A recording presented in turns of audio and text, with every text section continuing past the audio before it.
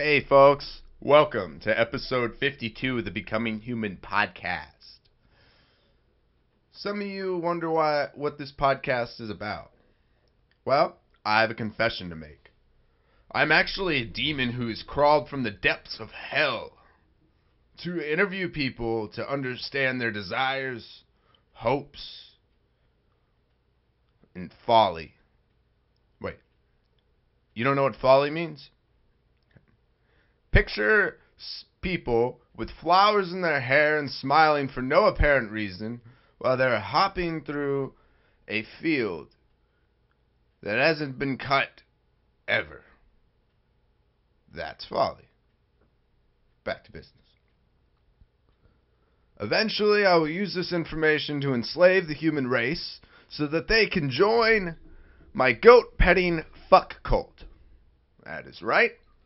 We will furiously pet goats every day and use the friction generated from that love to squash all life forms on the earth. And then there will only be goats and people that pet them. Ha ha ha ha ha. Sinister, I know. To speed up the process of brainwashing the youth, please use our Amazon affiliate link and buy the most expensive technology that you can so that I can use it to melt your mind and turn you into mine.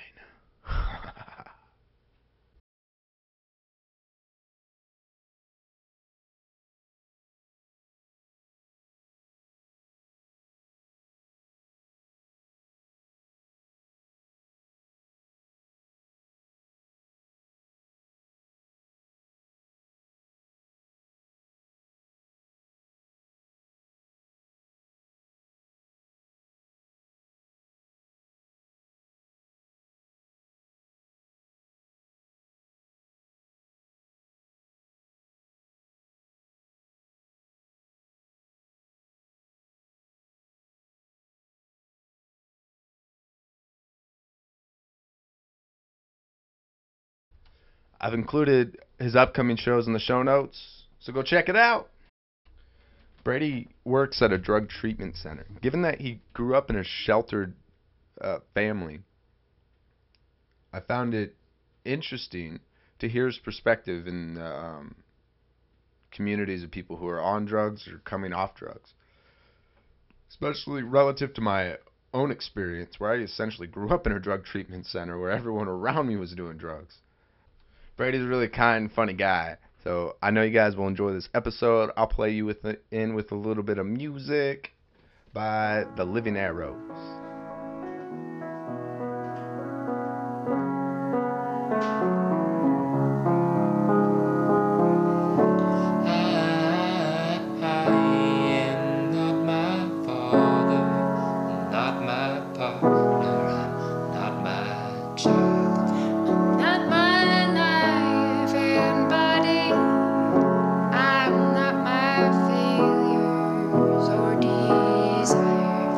Not the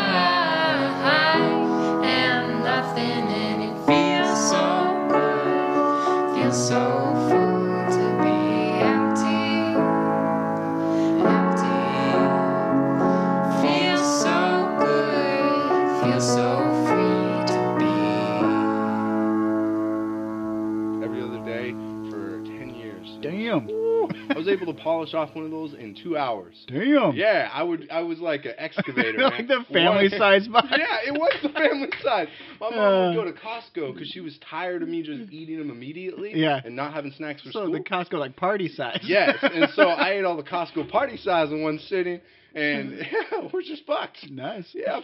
Yeah. I would say I'm nutritionally challenged. Yeah, I don't eat well at all. A lot of my jokes are about that, actually. Oh, really? Yeah. Oh, that's awesome. Yeah, one of my recent one, I was grocery shopping for macaroni, and it turned into a joke because I think you might have heard that one last time I told it way north, but that kid was like blown away by my. Can you do that? Yeah, you can do this. You can get all the macaroni. Yeah, you can get. Oh, that's funny. And do you ever like with eating? Or do you do it just because you like to enjoy eating, or so? Yeah, I would say that. I do eat anything and everything, and a lot of it. I wouldn't say like I go for like a lot of like crackers and like snacky type food, but the real like saucy, like heavy cream, like red meat shit. I get too far into. How about creme brulee? Yeah, no, I can do creme brulee. Oh, I should have made you some. It's so bad because like it takes like 6 hours to make or so because you got to chill it, right? I've never homemade creme brulee before. It's fun. It's really easy. All it is just heavy cream and eggs. Okay, and then you do the blowtorch on top. Yeah, I even got a blowtorch up there like a crackhead and everything. I hide it from people. Rad. Yeah, that's awesome. Dude, that's cool. It's the only like drawback with it is 6 hours, and you're looking at a whole quart of heavy cream and a whole thing like a dozen eggs for 4 That's dishes. My jam. Exactly. I'll eat it all. Yeah. I had to go to a like some football game. Yeah. And it was a potluck, so I was gonna bring creme brulee. Right. Yeah. I made 12. Yeah. Shitload of eggs. Made it all super stoked. I'm looking at it. Kind of got high. I ate it all. Yeah. Damn. And I didn't have anything to bring there. It sucks. Nothing for the get together afterwards. No. Shoot. Yeah, my wife and I, we made. It was like, luckily it was like veggie pasta. It was like green noodles or whatever, which is the only redeeming factor. But then we had like this like garlic Alfredo sauce. We made this last night, and then we had like kale and like sausage cut up in it. But then we added like a shit ton of garlic. But then to make the kale not taste like vegetable, we added like a whole stick of butter. Yep. And all that garlic, and so it wasn't healthy anymore. It slid down quick though. Yeah. Those veggie noodles were like so light, and they didn't fill you up like normal noodles. And it was like, I can do like twice as much, and then it was way worse for me. The light things don't work for me because I've bought in like what was it, 2 salmon fillets. I'll have both of these throughout the week. Yeah. I ate both of them right away because they were so light. I just didn't feel like anything was in there. Yeah, and then you go for twice as much, and then you're like, oh yeah, this is light, this is healthy. I'll have this for a couple of days, and then you eat it all in one sitting. You're like, fuck. Yep. Start over again. Yep. My favorite thing was Reese's. I haven't had those in so long. Luckily, when I stopped eating like really sugary things like candy, I saw that video where there was maggots in the Reese's. Oh shit, I didn't see that video. Someone like opened it up and maggots. Like, Yeah, dude, when I was a little kid, I was like obsessed with, I say Reese's. I don't know if Reese's or Reese's is correct. Oh shit, really? I used to I mean, I've always said Reese's. Reese's. I think Reese's is like the Canadian way to say it or something like that. I'm not sure. I don't know if that's true or not. Maybe I might like poutine. Yeah, I was like obsessed with Reese's when I was a little kid, but when I was a little kid, I had a lisp. And so I'd always say like, Reetheth, like, can we go get Reetheth? And my dad was like, only if you say it right. And I was like, oh, so I got like candy shamed by my dad. Like, you have to say it right. And I was like, okay, I'm sorry. And then I didn't eat them for like 10 years, I think, because I was embarrassed. And then, but I recently, like, because of Thanksgiving or something, I don't know, it was like a couple months ago, some holiday, someone got me this like huge thing of Reese's, and then someone else got me like the Easter eggs that are like the Reese's eggs, and I got way into them again. So yeah, I've been eating a shit ton of Reese's recently. Yes. Or Reetheth. Yeah, Reetheth. Yeah, I had a bad lisp when I was a kid. I always ambulance. Or not a lisp, but I just not pronounce weird shit. pronunciation. Yeah.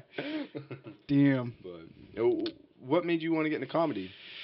I don't know. I grew up like super sheltered. Actually, everyone has these like stories about like, oh, when I was a kid, I saw like comedians, and I always wanted to be it since I was a kid. And I grew up like super sheltered, and so I didn't have like any aspirations. Like after high school, I had no idea what I wanted, like zero idea. And then like school ended, and I was like, fuck, like I don't know what I want to do with my life. And so Oh, like weird long story we can get into if you want. Yeah. But then That'd be frightening. like so basically I went to Bible college after to become a pastor. What? Yeah, after high school. Was that because your family pressured you, or you want to do that? I'm not criticizing. Kind of both. I mean, at the time. So I was like raised like super conservative, super religious. And then I kind of never made like a plan for my life because I figured like, oh, after high school, God will take care of me, right? And then like it kind of got to like the second half of like senior year, and people were like, oh, I'm going to like college for this, and I'm going to be like an architect, or I'm going to like, and I was like, oh, I haven't been like really taking school seriously, and like I don't know what I want to do. And then so it was like kind of like the tail end of senior year, and my mom was like, oh hey, there's like this my mom's super religious, and she's like, there's this like Bible thing up in Canada across the border, and you can like go explore different Bible colleges, which are easier to get into than real colleges. Oh, really? And like mission trips and all this stuff. And I was like, yeah, so I didn't have any other plans. So I went up with her, and we were just kind of like wandering through all the booths, and nothing was really like striking my fancy. And then this guy jumped out that like was a recruiter for one of the Bible colleges up in Canada, and he was like, hey man, I like your shorts, because I was wearing these plaid shorts, and I was like, thanks. And he's like, you want to go to Bible college? And I was like, yeah. Yeah. That was pretty much it. So I went to Bible college, and one of the students at Bible college turned me on to, I don't even remember who it was. I think it might have been like Brian Regan or something like that. And I was like, this is so cool. And then like halfway through my first year of Bible college, I was like, I can't really like tell dick jokes as a pastor. Like you're not supposed to, I mean, you could, but no one's going to go to your church. So, Yeah, exactly. so I just kind of like dropped out. And in Bible college, how was the culture there? Like the kids your age, were you able to relate with them, or? I was kind of the devil's advocate in a lot of situations. So there's me and then my two like best buddies at Bible college. One was named Ian and one was named Cole. And Cole was the guy who came up with the bad ideas, and Ian was the one who funded the bad ideas because he had a little bit more money. And I was the one who executed the bad ideas. And for the most part, sometimes Cole did it too. But basically, me and Ian got pulled into the Dean of Men. There was a Dean of Men at the Bible college, and his name was Sean. And we got pulled into Sean's office, and he was like, okay, like, Cole is obviously a bad influence on you too. Like you can't hang out with Cole anymore. We're gonna separate you. But I went to this tiny Bible college up in like middle of nowhere, Canada, that had like 30 students total. Oh my gosh. And then like 10 faculty. Like that was it. What? Yeah. Like out in the middle of nowhere. It was creepy. 1 to 3. Yeah. And so we're like, we're not gonna not hang out with Cole. But so we came up with like an extra, like an addition to the Bible. It was the book of Sean, and 1 Sean 1:1 was thou shalt not hang out with Cole. So we did that. But yeah, I did. I was super into Jackass at the time. Oh, I love Jackass. Yeah, secretly watch it on my computer. So we did a lot of stunts and shit at Bible college. But oh, really? Yeah. Tell me about one of your stunts. Actually, just edited a picture here recently, but which I can't show you on here. But so we did. Show notes. I'll show you a picture to get your shock value. But basically, I don't know if you know this, but if you take here it is. If you take powdered coffee creamer and you pour it, so it's airborne and it's falling, and you pour it onto an open flame, it'll go just boom like fireball. Like it's very combustive. That's so cool. Like one of my buddies, this is a great picture. One of my buddies was like, oh, so like little handful, little pile, and just like a Bic lighter, and pours it from a foot up, and just woof, huge thing. And I was like, oh, cool. Let's get as much as we can. So we stole like a whole container of like a big, like supposed to last you like 3 months worth of like powdered coffee creamer from like the cafeteria, and we duct taped it to the end of a hockey stick. And then he climbed up on the basketball hoop, so he's up there, and I'm down below with another hockey stick because those are plentiful because it was Canada. And it's also on like the end of my hockey stick's on fire, and then I pulled this ski mask over my face. Oh my god. Yeah, so I wouldn't burn my face at least. And then he poured it, and it was way more combustive than I thought it would be. That's like a 4-picture montage. Oh my god. Yeah.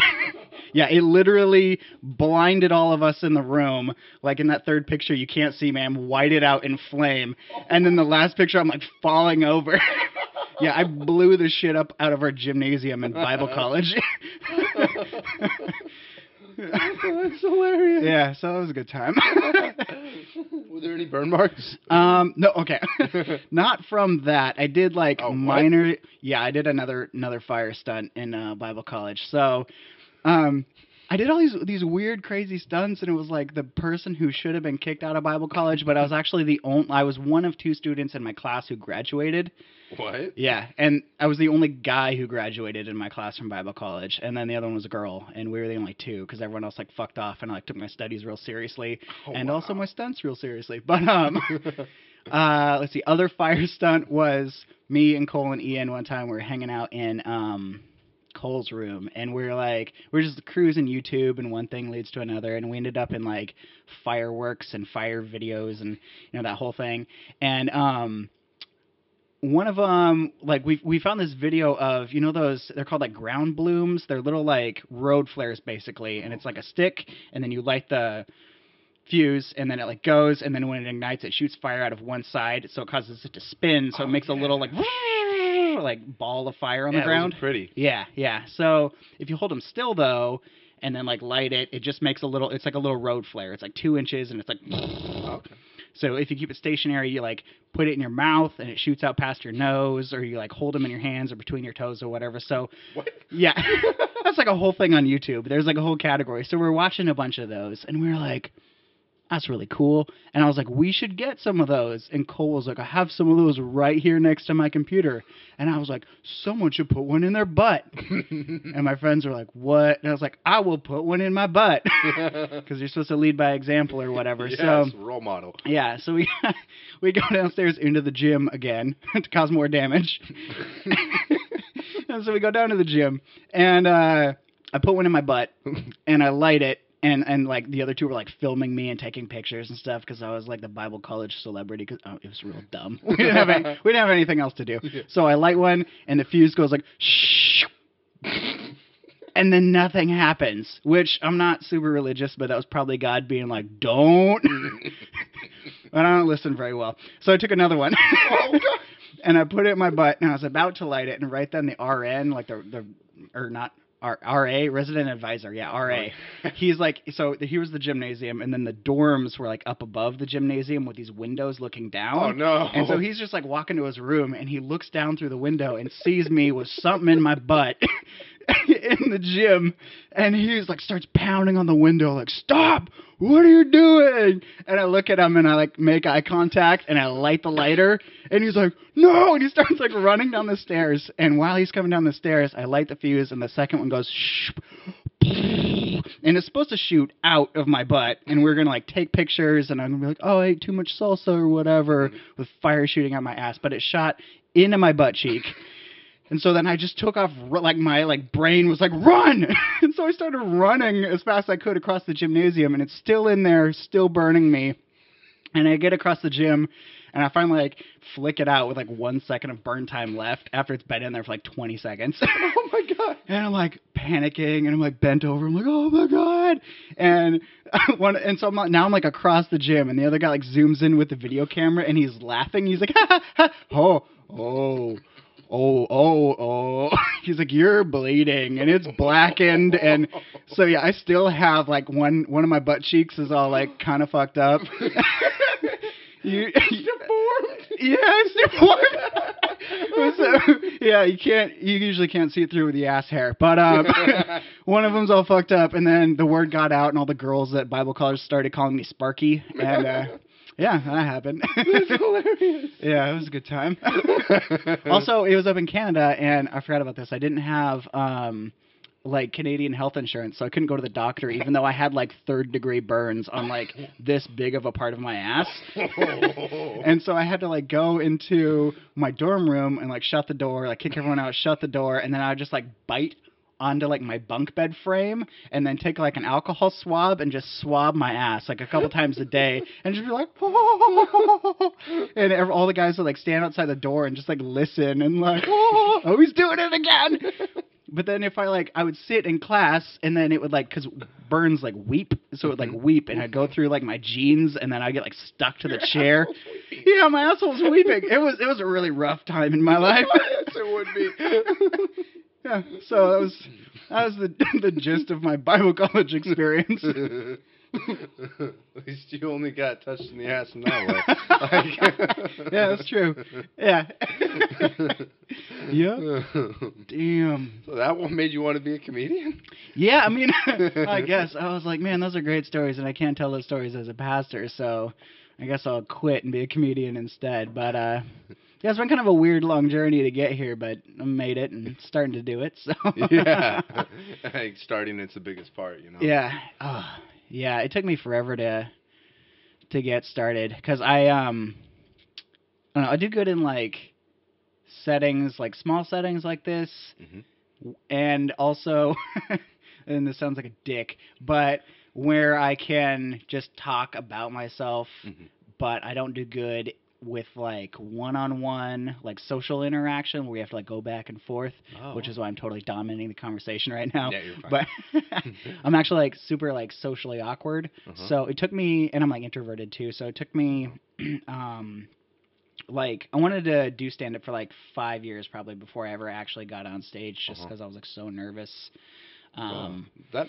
That's really helpful. To do it. 'Cause that's how I am. Where Yeah, really? Yeah, and it, you know, when I go up there, it's like I have a lot of anxiety going up to do this. Yeah. And then sometimes where I talk to someone like Chris Anderson, where it's not like that for her, because you know, just different kind of experience for her, right? And then it's like, oh wait, should it be easy for me? Should I be doing this? However, I have so much fucking fun. Like I obsess over it. Exactly. You know. Yeah. And I obsess over it and I geek out about it, and I like can't stop thinking about it. So I'm like, I have a lot of fun doing it, so I'll keep doing it even if it's not. Now it comes more naturally to me than it did at first, but at first I would get so freaked out about it. Like when I very first time doing stand up, I got into it because I wanted to for like 5 years or whatever, and didn't know anyone who did it, and I was like just kind of going to work and coming home, and that was like my thing. I didn't really have like social outlets much, so I didn't know anyone who did it. And I was walking downtown Bellingham one time, and I saw a poster they do a monthly stand-up show at the Upfront Theater, which is mostly an improv theater, and it's run by Ryan Stiles, who does Whose Line Is It, or did Whose Line Is It anyway. Really? Yeah.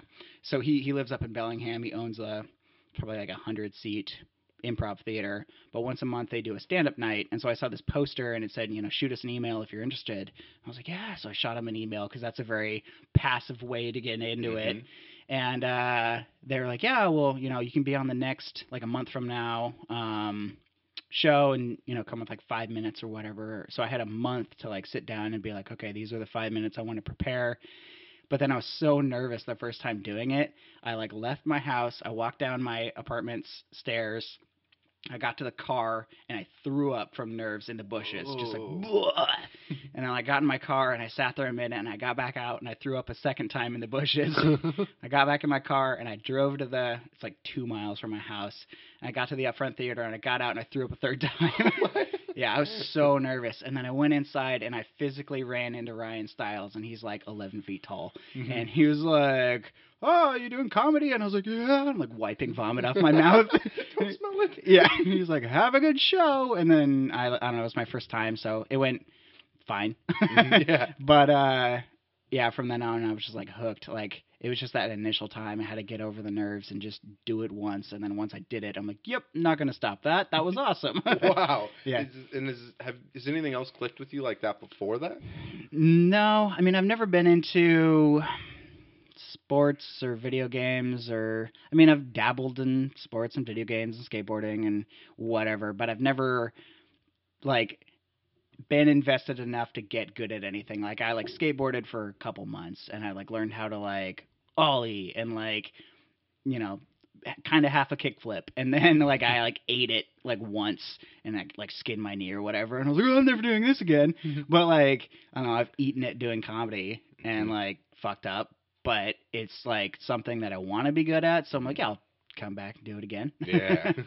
So. I've experienced that myself with like a lot of things where I would write all the time. Yeah. And I just do that for fun. Yeah.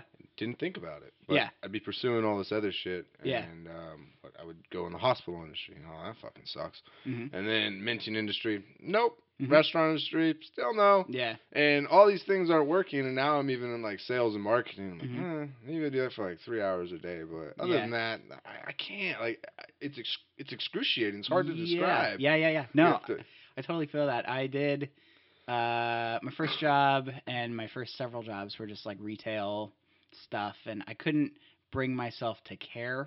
Like, it's just excruciating, like you said. It's like they're either gonna buy the shit or they're not gonna buy the shit. Like, it doesn't matter if I'm here or not. So I couldn't like care. And then I did sales for a little while, and that was, like I said, I'm an introvert, and when you're an introvert, having to talk to people all the time, and then like on the one-on-one kind of, they say something, you say something, they say something, you say something, like that, and you're trying to sell them on something that you don't care about. That was the worst for me. I had panic attacks doing that. Oh. Yeah, and I would like hyperventilate and like cry in my car, and like, yeah, it was bad. But then I like took all the shit that I learned from like sales and then like just applied it to comedy, and like I can sell myself. That's all comedy is just selling yourself. Yeah. So I feel like that was beneficial in the long run. I think doing, my whole motto is if you're uncertain, things aren't working out for you, just do something that you haven't done. You just do it differently. Yeah. And at the very least, if it doesn't work out, then it's just another learning process along the way. Because with that anxiety thing, doing sales, right? Yeah. You have to confront people. I worked at Safe Light Auto Glass. I drove in a fucking creeper van. And I had windows in the back. Yeah. I'd just knock on someone's front door and be like, and they would see a picture on their phone before I got there. Okay. And I'd knock on their front door and meet them for the first time, say, hi, I'm going to work on your vehicle. And then work on it for an hour and tell them bye. That was really hard for me. Yeah. But doing that, it taught me about, self-confidence. And I learned a lot about different styles of personality because I wasn't in such an insulated bubble. Exactly. Yeah. And I actually did... And I think I was driving here to your place, and I was like, I did this job. I did a couple sales jobs, but one of them was, I'll backtrack here in a second to the previous one, which was hilarious. But this one I did door-to-door sales for a lawn care company, and I didn't care about lawn care, and I was doing door-to-door sales this was like 2015 maybe, and so like no one does door-to-door sales in this day and age. Like, it's just like not done anymore. Yeah. And so like you're walking through a neighborhood and everyone's like giving you the eye, like, what is he in our neighborhood for? He's like casing the joint, and like you knock on people's doors and no one answers, and like, so that was just a horrible job for me. But we did so I live up in Bellingham, but we came down to this area and like Anacortes and stuff and just driving all over, but just knocking on people's doors and talking to 100 people a day and then making like two like $100 sales or whatever. Wow. It was just like heartbreaking. Yeah. Like, and I only did it for like a month, and then I got fired because I wasn't making quota. And I was like, yeah, that's fine. I don't want to do this. Yeah, exactly. Fuck your job. Yeah. It's like Halloween every day. It was awful. It's like Halloween every day. Yeah. It was a mess. The sales job I did before that, I can't believe the jobs I had. I did this for like 2 years. I did phone sales for a Bible software company. What? Yeah, which my like Bible college helped me get. But so I went from like retail to that, and I'd never done sales before. And you're just calling like pastors, and you're like, hey, you want to buy what we specialize in my department? What we specialized in was this like church presentation software. It was like PowerPoint for churches to run their like teaching points and like worship songs, like lyrics and that kind of stuff. You put it up there, but it's just not really my thing. So again, hard to sound jazzed about it. People are like, oh, why should I buy it? And I'm like, I don't care, just buy it or don't. Yeah. Like, this one pastor called this one time, and he was like, hey, he's like, I want like a really good deal. Can you get me a good deal? And so we had like the presentation software and then this like media package, and if you bought them at the same time, you could get like 20% off or whatever it was. And it was like a holiday, so it was another like 10% off. And so I worked the system in his advantage, and I was like, I can like bundle this and do this and do this, and you get like 30% off. And he's like, oh, is that dishonest? And I was like, no, it's within the parameters of our system to get you the best deal possible, like whatever, super salesy. And he was like, that seems dishonest. I think you're cheating like your company. And I was like, you asked for a good deal, man. Do you want it or not? And he's like, no, you're like a thief and like a liar and a sinner. And I was like, you don't want the deal? And he was like, I'm a pastor. I know deceit. Like, when I hear it. And I was like, I'm not being deceitful. And he's like, goodbye. He hung up. And I was like, is he a weirdo? It's crazy. Yeah. That reminds me of when I worked in long-term acute care in North Idaho. Yeah. There was a doctor, Mhm. and he would listen to Alex Jones in his office. Yeah. He got in trouble one day because it was so loud it was coming out into the hallways. Yeah. And I'm in the cafeteria. I'm a dietary assistant, so Yeah. I'm setting up like trays and shit. And I was talking to him, and he's like, the government keeps having me kill these people. What? I'm like, What? It's like, yeah, the medication just kills them. And I'm like, what do you mean? He's like, well, vaccines.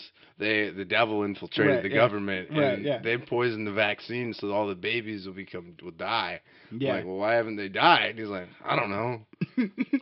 Satan's slow. And I'm like, what? He takes his time to make the kill. It's like, Oh, God. you know that song Highway to Hell? Yeah. Where he's like, yeah, that's the devil's anthem. There's cooler devil worship songs than that. Yeah, exactly. Like, fuck. Have you ever heard of Scandinavian Yeah. death metal? Yeah, Like, black metal. yeah. Yeah. And he'd fight because he's the head doctor for the whole place. Yeah. So he oversees all the patients. Yeah.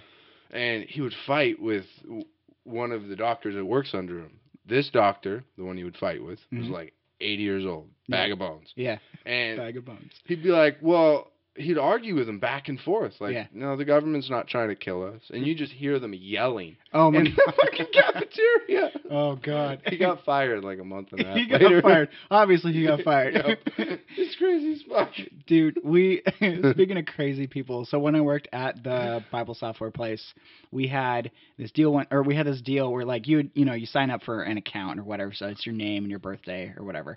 And then when your birthday rolled around, it would send you an automated email the week of, hey, it's your birthday, you get 10% off of whatever item you want. And so I specialized in the presentation software, but the company as a whole also had like books and devotionals and whatever, but like digitized that you could buy. And so like a crap ton of stuff in their library. And so that was like what the offer was catered towards. And so this random guy, customer, got this automated email that says you get 10% off of whatever you want in the library. And he goes, cool. And so he goes looking through online, and then he calls someone up in the sales department, which was not my department, but the other department. And he calls them up and he's like, hey, I want to buy this with my 10% off. And they're like, cool. And they sold it to him. And then there was a glitch, and it only gave him 5% off, which doesn't seem like a huge idea, but he flipped shit. And he calls back and he's like, you didn't give him, like, flipped his shit. He's like, you didn't give me like this additional 5% off. Like I know you guys are working with terrorists and you're funding Al Qaeda, and like apparently that was where the extra 5% was going, was towards Al Qaeda. And he's like, so he started like accusing it, and then posting on like our forums and on the website and like on like reviews and shit, like they fund Al Qaeda and they blow shit up and they're actually anti-God even though they say they're pro-God. And then he started calling like the sales line and harassing them, and they like basically were like nope and had nothing to do with him. So then he started calling the sales line asking for like the vice president's assistant or something. She was like this lady, and she was the assistant. She was way up the ladder. And so he starts calling her, say her name's Deborah. I don't know what it is. But he starts leaving. She stops answering her phone because this psycho's calling her every 10 minutes. So she stops answering the phone. He starts leaving these voicemails like, hey, Deborah, call me back. Why aren't you calling me back, you corporate whore? Yeah, and then he's like, I'm not saying you're a whore in the sexual sense of the word. I know that's what you're thinking, Deborah, because your mind's in the gutter. I'm saying you're a corporate whore because you sold your soul to a company that works for ISIS. But anyways, also you probably are an actual literal whore and you're locked in the company's sex dungeon. He said that. What? Yeah, locked in the company's sex dungeon, which I'm pretty sure we didn't have that. We had a lot of cool perks, but not a sex dungeon. Aww. And then so he like goes off on this thing, and she was like, what the hell? So then she talks to like the president and the vice president of the company, who were like related, and they're like two dudes, and they're in their like 40s or 50s. And she's like, this guy keeps harassing me. So then they told him like cease and desist, do not contact our company. And then he started spreading rumors that the two brothers who own the company were sending him pornographic images via email of themselves. Yeah. What? Yeah, and then I don't remember what his name was, but we looked him up online, and it turns out he does this kind of shit with companies all over the place. I really wish I remembered his name, because like you can just go online and Google his name, and he's just ranting all over about like every company ever. Like, Target dropped my bananas; they're servants of Satan, and I'm like, oh my god. Yeah, it was so good. It was probably the best story I acquired while working there. I was like, this is amazing. It'd be awesome to just go and shitpost on a bunch of companies. I know, that's apparently his pastime, is what he does. Oh my gosh. Probably professionally. Yeah, exactly. Shit, I'd pay him for it a little bit. You mentioned Alex Jones earlier, and that Mm-hmm. reminded me, at my current job, I was doing basically appointment reminder calls, and so I'm calling this whole list of people, reminding them of stuff that's coming up in the future. And I made this this call, and then between calls I like pulled up like on Facebook, and I was scrolling through, you know how like they have the video feed, and it's just video after video after video, and they're not necessarily related to each other. So I watched like a skateboarding video or whatever, and then I paused it, and then I made a phone call, and it's ringing, and right when the person picks up, my phone just started auto playing Alex Jones. So they picked up, and they're like, hello, and my phone's like, repent, repent. And he's like banging the table, and I'm like, oh my god, trying to like shut it off. Oh, I'm so sorry. And they're like, who is this? All right. I'm coming to help you redeem you of your sins. Yeah. I'm like, oh, Jesus. Oh, God, sorry. And so, from you going to that first open mic, you just started attacking a bunch of open mics from there? Yeah. Yeah, and at first it was just, so I went to that first one, and then that's only a once a month show. Mm-hmm. So I think I did one, and then a month later I was like, yeah, this is awesome, and I did another one, and then I signed up for the third one, and then right then I like lost my job at the phone sales company, and my like department like folded basically, and it was like unexpected to the department, and like everyone like lost their job, and I was like, shit. And that was like my first like adult job where like I go to an office and I feel like I'm doing fine. and then it like just disappeared, and I was like, shit. And then I went from that to the door-to-door sales job for like a month, and I was just having like panic attacks at work, and I like obviously wasn't doing stand-up because then I was like working evenings. And then I got fired from that like a month later, and then I found my current job, which I've been doing for a few years now, and it gave me that stability to pursue stuff in the evenings again. And so that was important to you, is to have something that was like a consistent schedule so that you can plan around it? Yeah. Yeah, kind of like part of my upbringing was my dad was always losing jobs, and always, I mean, he'd have a job for a few years, and then he'd say like something happened, and he'd lose it, and it was always like, and he struggled with, and my whole family struggles with like just like manic depressive like stuff. And so he would lose a job, and he'd go into the bedroom for like a couple of months and like close the blinds and all this stuff, and like then he'd get another job, and he'd work there for a couple of years, and he'd lose that, and he'd go into the bedroom for a couple of months. And so it's always been important to me to have my own stability, even though like my parents couldn't provide that. When I went out on my own, I was like, I gotta like have stability in my own life. So did they try to like pound that into you as like you should do something different than what we're doing, or is that just something you've naturally picked up on your own? It's something I just kind of naturally picked up. Like my parents did the best they could, but like I said, I got to the end of high school and I had no plan, because I feel like there was no guidance or direction, and they never said like go to college and get a good job. It was just like go to the high school and then do your best, and they never like checked in on my grades or anything like that. So I'd kind of like dick around in high school, and I did like fine, but I didn't do great.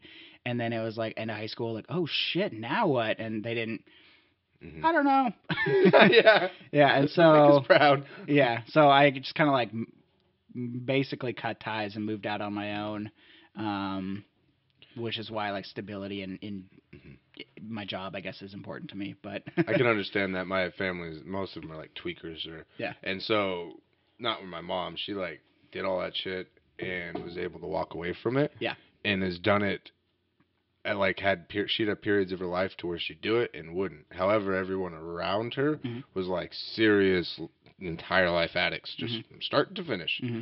And I, further from that, like I have a brother and sister, they're caught up in that similar thing, and they're kind of trying to get out of it, but I've never been really into that. I've overdosed and did like some other stuff, you know, but I've never had like an addiction issue. Yeah.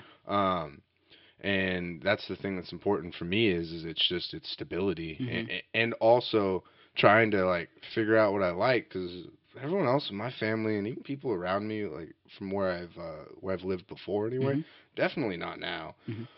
Just work, shit, eat, sleep. Yeah. What? Yeah. Why? Yeah. But why? Yeah, and that's how I've Why do always you gotta been. do I'm that? like, angsty little fucker, shut up. Like, what? Yeah. Yeah. There's got to be something more fun to do. Exactly. And I've done a lot of arson when I was a kid because, fire's fun. I've set my mom's backyard on fire. You said arson. I thought you said arts Oh, when I no. was a kid. And then you said fire's fun. I was like, how is that art? Oh, arson. I wasn't trying to burn shit down. I was trying to play with fire. And Right, yeah. there happened to be trees around me, and I didn't think of that. Yeah. Yeah. Or my dresser would catch on fire. It was bad. Yeah, the dresser and then the house. And Yeah, exactly. That's how things go. Logical conclusion. Yeah. Oh, shit. I thought my room was fire retardant, but Nope. I was fire retarded. So, Nice. Well played. Oh, yeah. So, I don't know. The job was always important to me before, even though like stand up is like what I want to do eventually, like professionally, like I always felt like I couldn't. I'm getting to the point where because of my job, I'm afforded the opportunity to have evenings off, and I make fine money that I can go out and travel more with comedy, and I'm starting to get out there more. So that was always a component of it to me. I didn't ever feel like I could just like, you know, cut ties and just go on the road or whatever, but eventually. Exactly. And it's interesting because, you know, there's a lot of different perspectives on that, where you see people willing to sleep in their car and they go about it in that way, and that gives them a very unique experience, whereas somebody such as yourself, very unique experience. I used to get worried as a child when it came to writing of any sort. Well, why am I interested? It makes no fucking sense. Like I'm not. I look at all these people, and they've had these really cool, like, overarching stories throughout their life, and a lot of experiences. And I mean, you even just look at Hunter S. Thompson. Like, what the fuck? Yeah. However, that's just me being blind, because whatever brought you to now is interesting. And it's all relatable, and that's what comedy. It's a lot of fun. I don't understand humor at all. And trying to like figure it out, it's fun, especially the relatable aspects, like that aha moment, you know. Yeah. I tried it for shock value, that didn't work out too well. That's everyone's initial is like, I go for that creepy jokes or come off as a sociopath. People will like me. I'll knock you out. Yeah. Like. No, I definitely had a lot of my first sets were very like murder heavy. And people were like, what kind of show did I walk into? I don't know. I don't remember where I was going. Have you ever like sat down and thought, what is humorous, or did you just throw shit up on stage and kind of sculpt it from there? I've always, from a very young age, have always been like a storyteller. Like I'd go to school and come back and I'd tell my mom just all these like everything that happened in the day, because I thought it was like so great. So I've always been like a storyteller, and I remember like I've always been pretty solitary too, and so I remember like walking around my neighborhood as probably like a 12-year-old by myself, just walking around and kicking a rock and like telling stories, starting with like, so this is my life, and then like that tendency to tell stories just kind of turned into stand-up for me. I remember when I started, and then all my stuff is story-based and stuff that's happened to me, and just very personal stuff, and not like some comics go like abstract and talk about, you know, in general, this is what people experience, and I tell stuff like this happened to me, and so that's always been like an important part to me, and I wasn't going to change that. And when I started, other comedians were like, that's not really stand-up. Like, do you tell jokes? That was a story. And I was like, that's what I got. And so initially I would go up to, you know, a 4-minute open mic with a 4-minute. It was 1 4-minute story, and they were like, "This is the story. This is the setup. Eventually, I'll get to the punchline," and then 4 minutes later, punchline, and people are like, "Nah." There was so much buildup. Tired. Yeah. Yeah, and so now I've kind of. After doing it for a while, I've gotten to the point where I can like pepper in the stuff along the way to make a story more interesting and funny along the way. But it took me a while to figure that out. Like, how do I like still tell something that means something to me, but also make the audience enjoy it and follow me the whole time? Oh, that's interesting. That's where I relate to is the storytelling a lot more as opposed to like set up punchline, punchline. Yeah. It's really hard for me to write that way because my natural form of writing is storytelling. Yeah. I remember when I was a kid, I would write stories. I was really into like Pokemon and like Digimon. Oh yeah. Like growing up. Do you like Yu-Gi-Oh? I was never super into Yu-Gi-Oh. We can't talk now. Okay, cool. We're done. We're done. Cool. I'll leave.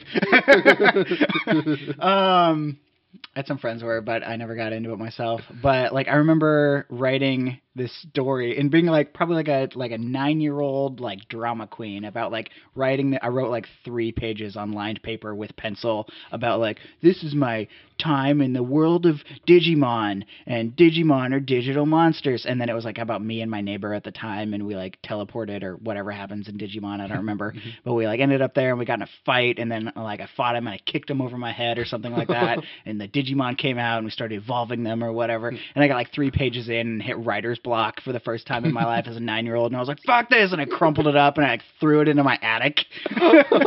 So I don't know, it's probably still there down in this house in the attic in California, but go in there and recover your lost stories. Someone's like 3 pages, like, what the fuck is this? What's Digimon? Was he drunk? Yeah. A drunk 9-year-old. Yeah. That's my Digimon, let me tell you about it. Listen to me now. I actually see my son do bits, and I don't talk to him about comedy or anything, but there's a thing where there's like ass wipes, like flushable wet wipes. Yeah. I have those, and then I have those. Ooh. Yes, it's a party. I used your bathroom earlier. You didn't offer me one. Yeah. I should ask you one. Moist towelette? Ass wipe? Yes. And I also have like Clorox wet wipes. Mm-hmm.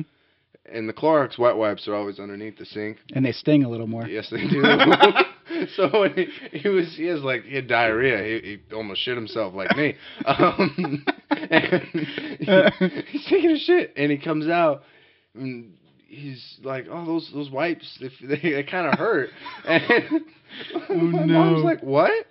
Yeah, they kind of hurt. What kind did you use? Oh, the ones in the yellow container. Oh, those are Clorox wipes. They're bleach. She's like, oh.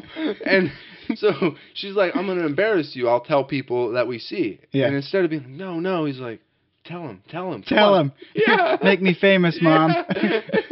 Tell him about my bleached butthole. Yeah, exactly. That's great. It's funny, man. That's great. I wish they had like kids comedy opportunities. Yeah. Or I need to take them to an all ages show. Yeah. I think, Yeah. I don't know how you explore comedy as a little kid. I mean, there's like talent shows and stuff, I guess. Mm-hmm. But yeah, I feel like there needs to be more of that. Like the beauty little toddler and tiara thing. Yeah. Yeah. That's intense and something else. Yeah, exactly. I do think there needs to be more of that, and James Fitz is someone who would fit. Yeah. Because his way of comedy is really interesting. Yeah. It doesn't. It's suitable for children, I suppose. Yeah. But my son, I don't give a fuck. He can listen to anything. That sounds pretty bad. But no, but like in a good way. Yeah, exactly. Very good way. Well, I don't give a fuck in a caring way. Yeah, no. And I try to teach him. Like a good example is, how old are you? Mm-hmm. If I asked you, how old are you? Mm-hmm. I don't think you'd get offended. But if I asked an old lady, she'd get offended. Yeah. So I let him do that shit. And then I try to teach him, don't get your feelings hurt, and, how do you respond to that? So you encourage him, go ask that old lady how old she is. His ass is librarian, and she's like, that's rude. Didn't your father tell you not to ask? No, he told me to ask. He's like, I'm 75. And he's like, Dad, she was mad. It's okay, just don't do it again. See, learning experience. Yeah. That's funny. One day he's going to get the shit kicked out of him, but I'll be there. You'll have started it. Yes, I'll take pictures. Now swing, son, swing. This is how you defend yourself. See, this one- Well, son, you got your ass kicked. And I started it. What was I going to say? Speaking of like little kids who do stand up, there's this, I don't know if I've seen a video of her or just memes, but there's this girl who's like 9 years old. And she's got like, I don't know. I saw like several memes. She was famous for a bit. Maybe she's still famous. I don't know what her name is. But she was the funniest fucking person. I don't know if she wrote her jokes or if like a parent wrote her jokes and like from the perspective of a small child. Whoa. But it was so funny. Like, she would get on stage and just, like, crush. But, like, so a little 9-year-old girl, and she'd be like, man, online dating is hard. Like, every guy I, like, meet ends up going to jail. I was like, damn! As a 9-year-old, that's really, like, just intuitive, like... Yeah. Super smart, and it's so funny coming out of those little girls' mouths. Everyone I meet goes to jail. I don't get it. Is it me? It's like, are you a midget or a child? That is so good. Oh, that's awesome. Yeah. I like to let... I think children can gain a lot from exploring themselves, because I think a lot of my insecurities and stuff come from...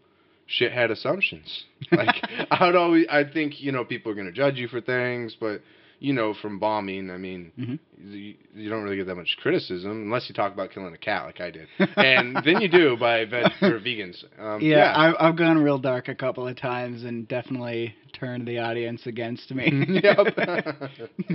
Too far? Too far. Oh, I'll get off stage now. Sorry. I'll run off stage. Shit. Yeah, I'm going. I'm gone. Yeah. And from when you went to starting to get like featured and stuff like that, was that a very intentional transition, or did it just happen? It was intentional. I'd been doing stand up for a bit. So I started with the whole like once a month show, and then Brett Emerson is a Bellingham comedian, and he'd seen me a couple times on the once a month thing. Oh yeah, so lost my job, didn't know how to get back into stand up. Did the once a month thing like one more time, and then Brett Emerson was like, hey, we got this like weekly open mic out at the Green Frog in Bellingham. It's called Geffangham, and it ran in Bellingham for like 4.5 years or something like that. Yeah, every week for like 4.5 years, and it was like the bread and butter of the Bellingham comedy scene. It was started by Timmy Riney up in Bellingham, and so I went out to that, and the first couple times I just watched, and I felt like it was a very different vibe.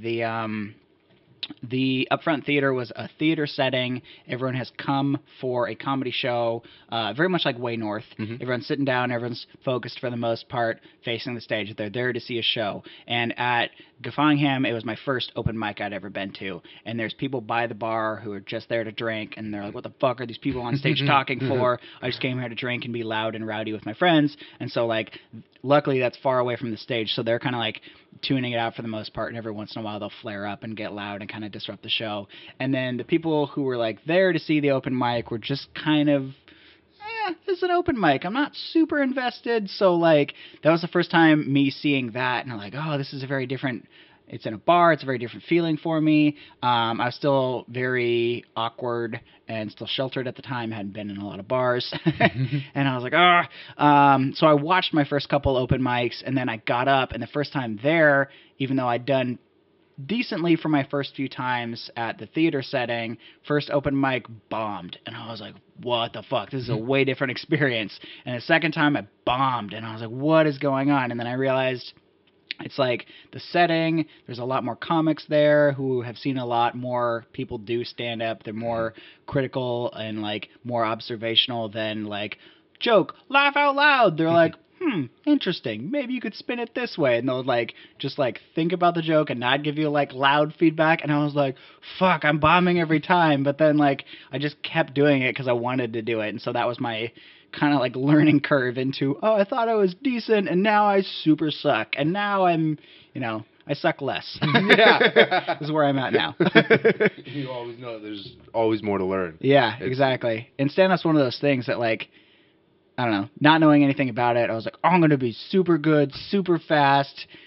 Also, not because I'm like super like awkward and I'll have to overcome that. But once I overcome that, I'll be super good, super fast. And then it's like the more you learn, the more you're like, oh shit, all these people have been doing it for like 10, 20 years, and you know they got their own thing going, and I've been doing it for 6 months or like whatever. So I know nothing, but. Yeah, I mean, it's coming along. I've been doing it for just over 3 years now. I think I passed my 3-year mark in a couple months ago. I don't remember now. Oh, wow. That's awesome. Yeah, so that's where I'm at now. And when you do your sets, do you review your sets at all? Yeah.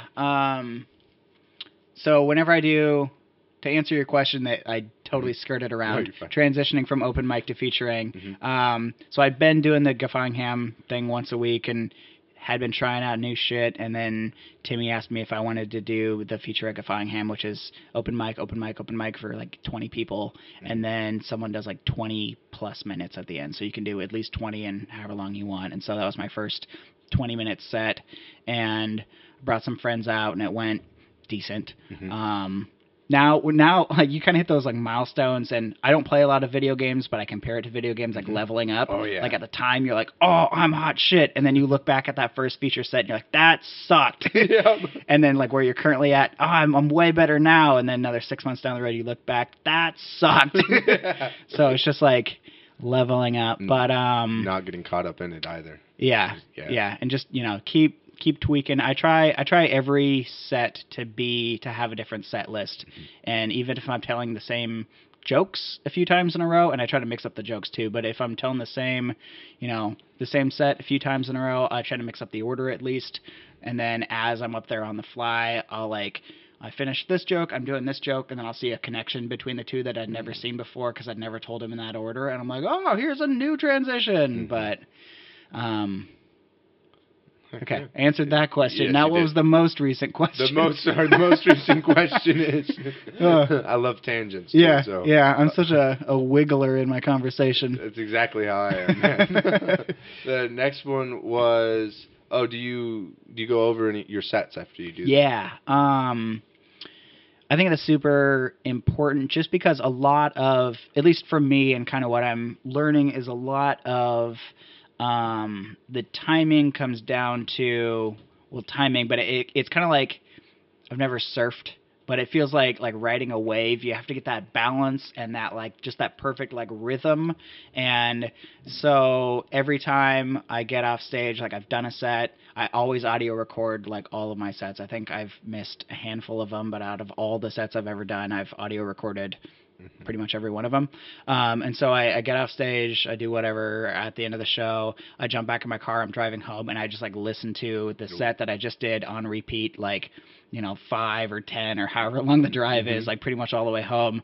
And I just like break it down, and the jokes that landed well, I just like focus on like the timing and kind of try to ingrain the timing and the rhythm into my head. So the next time I tell that joke, it's just, just how it was that last time that it killed. So.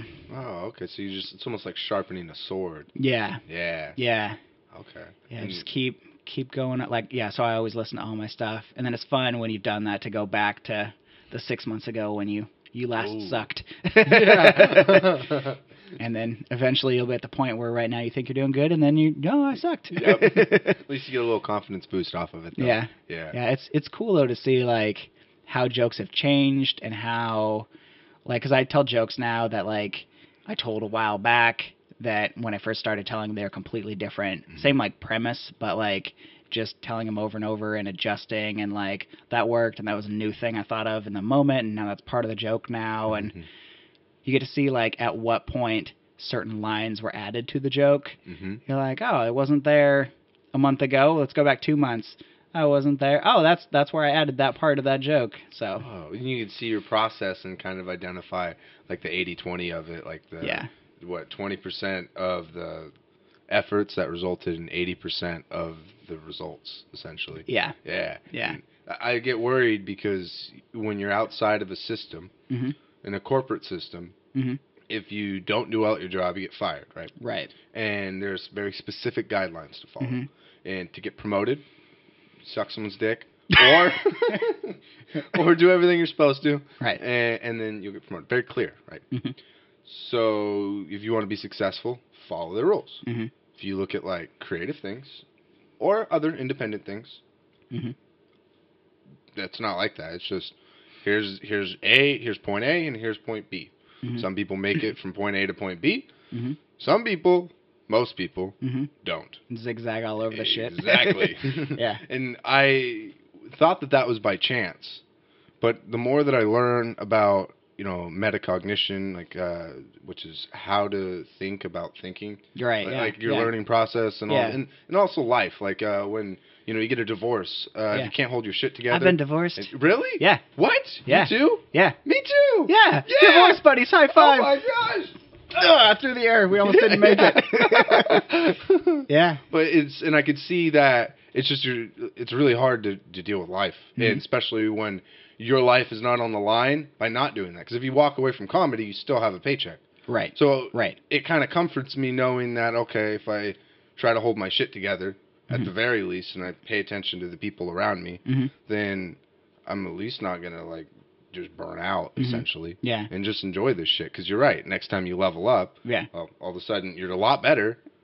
But when you level up again, you'll realize you're not. Yeah. It's just being present and not Yeah. freaking out. And Yeah, that's that was one of, and it went back to a conversation where I was this was, I don't know, a year ago, 6 months ago or something like that, and I was listening through a bunch of my sets from a long time ago of a period of time where I thought at the time I was doing good, and I realized I sucked, and so I posted on Facebook like I think I'm getting worse at comedy. That was like the first like time I'd like kind of reflected, and I was like it seemed like, I don't know. At the time, I was telling these jokes that I thought I did good, and they were killing it. I guess what had happened was I kept telling those jokes for too long, and I got bored with them.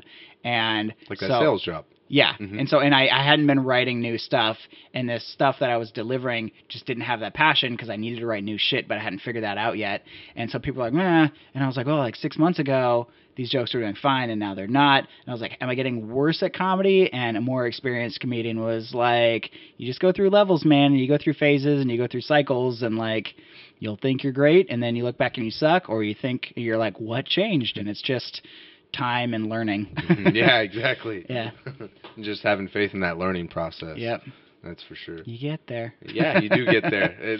That's where, like, jiu-jitsu is another example to where people get caught up. And there's a common thing when you get really good at something, like one position, just like if you get really good at one joke. And for fear of failure, you refuse to do the things you don't know how to do. And then you start falling behind.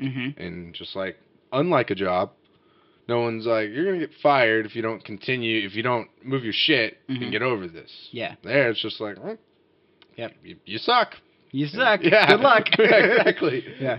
But you can see through it, Yeah. But yeah, I don't know. It's exciting as technology moves forward because you're able to be exposed to a lot of people who have been successful in their given discipline outside of a corporate structure. Right. And you're like, oh, it can be done.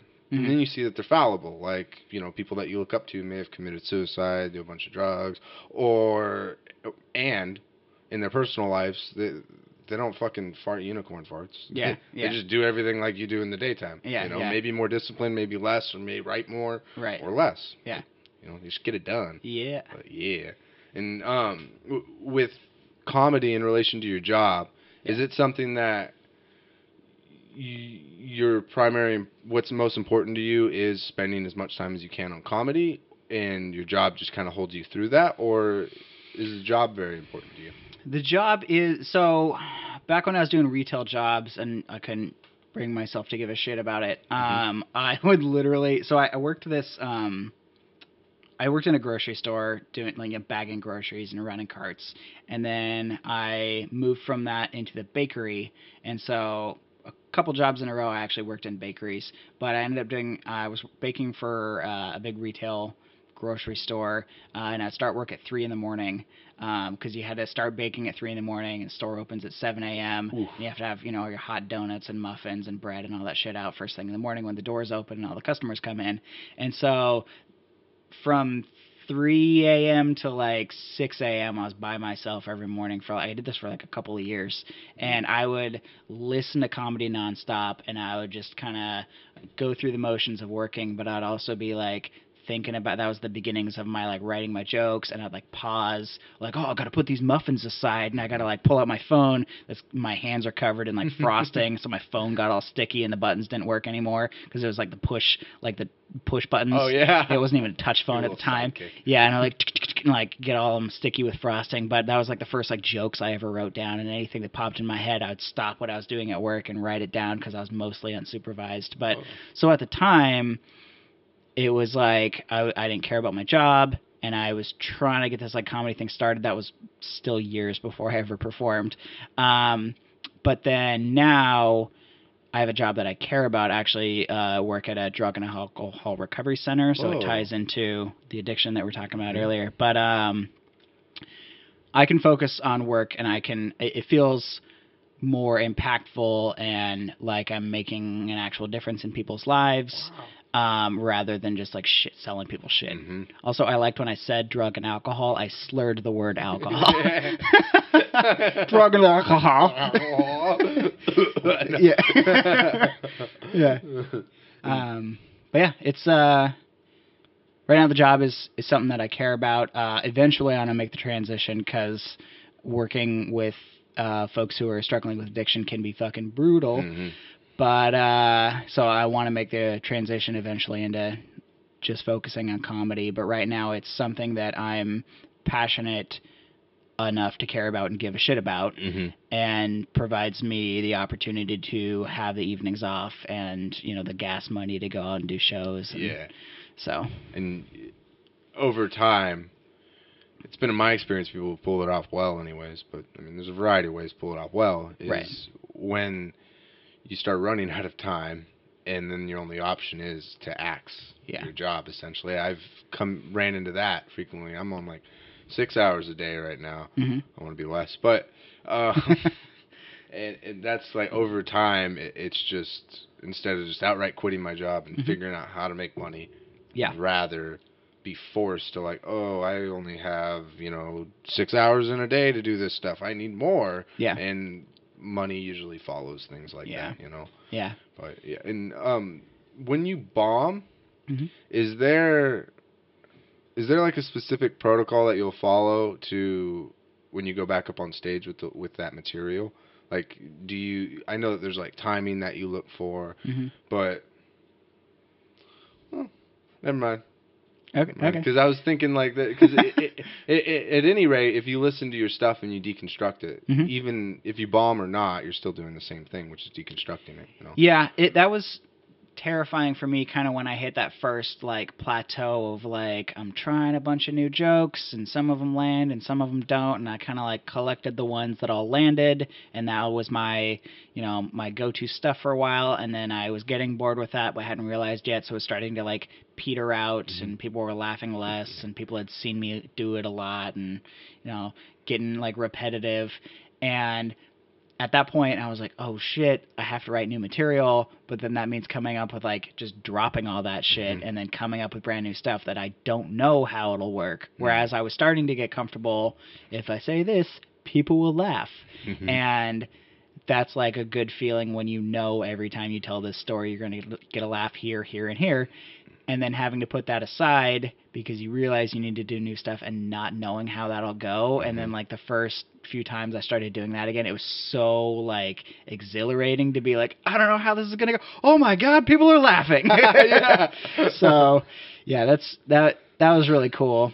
It's always really cool when you have no idea how a set, it's just brand new stuff. You have no idea how people are going to react, and then it's starting to go well, and you just kind of you start to work on that momentum and that roll, and you get the audience going, and you can see them like picking up steam and kind of like feeling where you're going and getting on your side, and you're like, yeah, like let's keep it going. So like I don't know, it's a really cool feeling once you get on a roll to like keep, or at least try to keep that momentum going. It doesn't always work, but Yeah. it's a cool feeling the first time you tell a brand new joke and it's working out. And you're like, fuck, it works. Yeah, you get like a rush from it. Yeah, And exactly. when you're able to get those kinds of laughs and have that uncertainty, it's like, yes, it's working. It's working. Oh my God, they're laughing at it. I'm a genius. Or you tell the ones that fall flat and you're like, I'm an idiot. What am I doing? Why did I think this was funny? Yeah. And that level of excitement, that's always what's made performance interesting for me. Mm-hmm. Even in poetry, I really enjoyed that. However, the greatest form of excitement that you'll get is snapping. Which That's a very different reaction than laughter. sucks. Yep.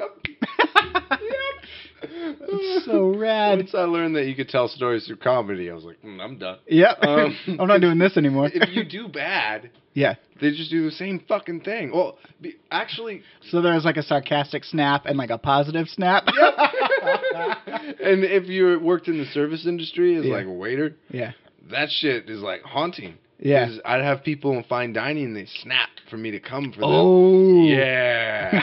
Fetch me my food. There was one venue that I performed at, Yeah. and I guess all of them were from the service industry. 'Kay. So they said, snapping is not kind. So we don't snap here when we like what you Oh, do. my God. We rub our palms together. Oh my God.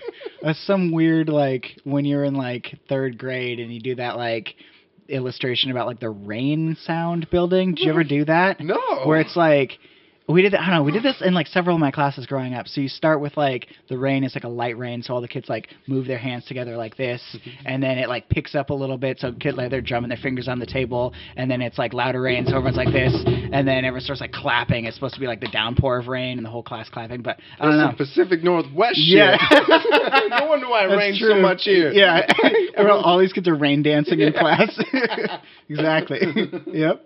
That's some Pacific Northwest shit. I don't know. I never thought about it. Yeah. I thought everyone did rain dances in school. Oh, I grew up in California, man. It's dry there. Hmm.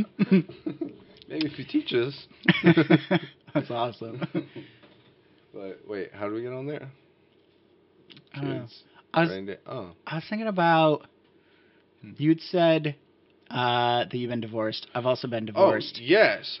Explain this to me. Bible school. What? Yeah, I had a weird life, man. I like this. Got out of Bible college, came back, started bagging groceries. Yeah, I was like 20 or something like that. And like, yeah, 19, 20, somewhere in there. I met this girl and was just of the mindset that like, if I'm going to sleep with a girl, I need to marry her because that's what you're supposed to do. So we like started like fooling around and like whatever. And then I was like, oh, I'll marry her and that'll make my mom happy. So we moved, like I met this girl and like 2 weeks later we like moved in, and then like I decided I was going to marry her like a month after that. And like I didn't know her. And we're like, I'm 20, 21 and she's like 19 or 20 at the time. And so like, I was like, oh, I'll marry her and then I'll make my mom happy. And I hadn't told my mom that we'd moved in together. And again, my mom's very conservative, very religious. And I was like just, young and out on my own for the first little bit of my life. And so I'm living with this girl for a few weeks. And it's my mom's birthday. And so I was supposedly living with a couple of guy friends up in Linden, but I was actually living with a girl for like a month or whatever down here in Bellingham, or over in Bellingham. And so I like somehow snuck over to like wherever we were having my mom's birthday dinner out at this restaurant, and without her knowing that I didn't come from the guy's house up in Linden. And then we have the birthday dinner, and then she's like, all right, well, I guess I'll like take you back to the guy's house. And I was like, okay, Mom, I got to tell you something. I'm actually living with this girl. And she was just like, fists on the table, all the dishes jumped, and she's like, you what? And I was like, and she caused this huge scene. Whoa. And my parents had been divorced for like a couple of years at the time. And my dad had come to my mom's birthday as like a goodwill thing, and he'd brought her this big bouquet of flowers for her birthday. He was already, I think, already married to someone else at the time. But he brought these flowers, and he's like, oh, we had a nice birthday day. And then I said that, and I ruined it all, and she's like, makes all the dishes jump, and then she went out in the parking lot and took the flowers and beat them against the side of the car like a baseball bat, so just petals are flying everywhere. And she's like, you'll find your own way home to that home wrecker. Not a home wrecker, because I'm not wrecking anyone's home, but like, I can't believe you're living with a girl. And I'm like, oh, shit. So like my dad drove me home or back to the place or whatever. And then I was like, I gotta get married, and that'll make everything better. So we got married after, like, we'd known each other for like 3 months or whatever. We got married because that was what you do. And it lasted, I think, like 11 months. Oh no. Yeah. And it was just like we weren't compatible at all. And then she cheated on me, and I was just like, this isn't working, obviously. Yeah. And so we got divorced. So yeah, it was like 11 months. I think like once everything was said and done, it was like 12 or 13 months or whatever. Damn. Yeah. At least you were a bagger. She didn't take your money. I had nothing. Yep. But yeah, so that was my first marriage. Wow. I'm married again though. So. Are you really? Yeah. Well, congratulations. Thanks. That's awesome, This man. one's better. Yeah, I A bet lot that better. last one informed your next Yeah. one. Jesus, let's do things a lot different. But Yeah.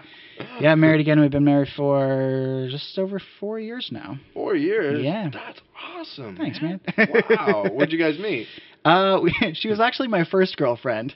What? That's a weird story. So, my current wife, my first girlfriend, back in 8th grade, we lived on the same street up in Linden. She was one of my neighbors, and we hung out after school. She actually went to a different school. So my school got out like an hour before her school got out. I went to the public school, and she went to the Christian school. And so my school got out. I'd come home and like hang out or whatever, and then her bus would like come down the street, and I'd be like waiting by the mailbox, and she'd get off the bus and like, what's up?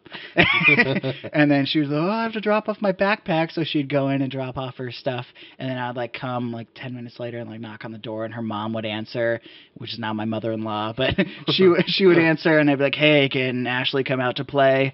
That was my big line back in the day in the 8th grade. And so we just hang out by the mailbox, and then my neighbor friend was like, you should ask her out. Like, you're obviously into her. You should ask her out. So I've always been socially awkward. And I was like, no, you go out with me. Like, we like threw up on our shoes, basically. And she was like, sure. So that meant we like held hands for a month out by the mailbox. It was sweet. And then she broke up with me because it wasn't going anywhere, holding hands by the mailbox. Yeah. And she was into this like, well, we were in 8th grade. She was into like a 9th grader or whatever. Oh, yeah. Yeah. And so we broke up, and I was crushed. And then life happened, and I got married and divorced. And then it's like 10 years after that, and we ran into each other at a bar, actually, at Rumors, is a gay bar. Mm-hmm. I was my gay buddy's wingman for the night or whatever. He invited me out, and I was like, whatever, I don't give a fuck. Yeah. Let's go to this gay bar. Gay bars are fun. Yeah. And we go out, and she was there, and I saw her from across the gay bar, and I recognized her right away, and I was like, oh, fuck, that's Ashley. So I went over. She didn't recognize me at first. And we started talking, and we were just like in the same spot with our lives, and we started talking, and we started just like hanging out and like dating, and yeah, we also got married relatively quick, but way less quick, and we were way more on the same page. Yeah, you knew than what the to first expect. one. Yeah, I yeah. understand. And we just like had grown up in similar environments and kids on the same street, and we'd reconnected briefly once in high school, and then it was after high school and after all that, and we were like, yeah. That's awesome, man. Good Yeah. for you. Thanks. Wow. She's pretty rad. Yeah, I bet, man. Sounds like it. Yeah. Yeah, I got divorced when I was 17. Yeah? And wait. You got divorced at 17? When did you get married? No, I got divorced when I was 18. Okay. I got Married married at when I 17? was 16, 17, Yeah. right around there. I did it for emancipation because you can't be like legally emancipated Okay. unless you're married. And Wow. this is going to be trashy.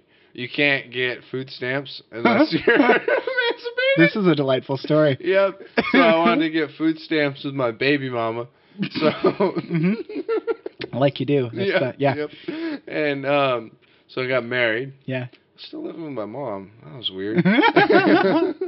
And then, and we had to move out. It was the only way I could move out because I couldn't be on the lease. She's like 21. Yeah. And I want to be on the lease. And then that happened. And oh fuck, that was a mistake. Yeah. Yeah. I condone marriages. Yeah. Not that one. Not that one. No, No, yeah. not that yeah, one. yeah, yeah. Yeah, that makes sense. Not out of necessity, like just like yourself. But I was fortunate enough to be amicable after the fact. Mm-hmm. Because having a kid with somebody, you're kind of like attached at the hip for the rest of your life. Yeah. And yeah, so it's been interesting because the whole addiction thing. Yeah. That's something that I deal with her a lot. Yeah. And Gotcha. It's an interesting thing when you like assess, what your kids should be around and stuff like that. Right. Yeah. It's got to be some tough decisions. Yes, it is very tough decisions. Right. Yep. Damn. But yeah, it's crazy. Yeah. But my son will be a good comedian. He Yeah. decides to be. Fuck. How old's your son? He's 6. Nice. Yeah, he turned 6 in January. Yeah. And I got him full time for school, so Yeah. it's a lot of fun because when he goes to school, I don't know, I kind of geek out over like thought processes and stuff like that. So Yeah. when he comes home, we'll like be able to go over all of his schoolwork, and it's just interesting being a part of somebody's learning process. And I started Right. teaching kids jujitsu. Oh shoot. Yeah, and so it's just a really cool opportunity to get to learn more about that. Yeah. And with addiction, I know I'm taking you off on like whole other lane. No worries. But with addiction, I find it interesting because like a kid doesn't mean to hit you, a kid doesn't mean to bite you. However, they're unable to, or they're overwhelmed by their emotions, Right. And it doesn't make it excusable though. And Right. that's the dilemma, and that's the same that I experience people with like addiction stuff. Like if they steal your stuff, they didn't steal your stuff.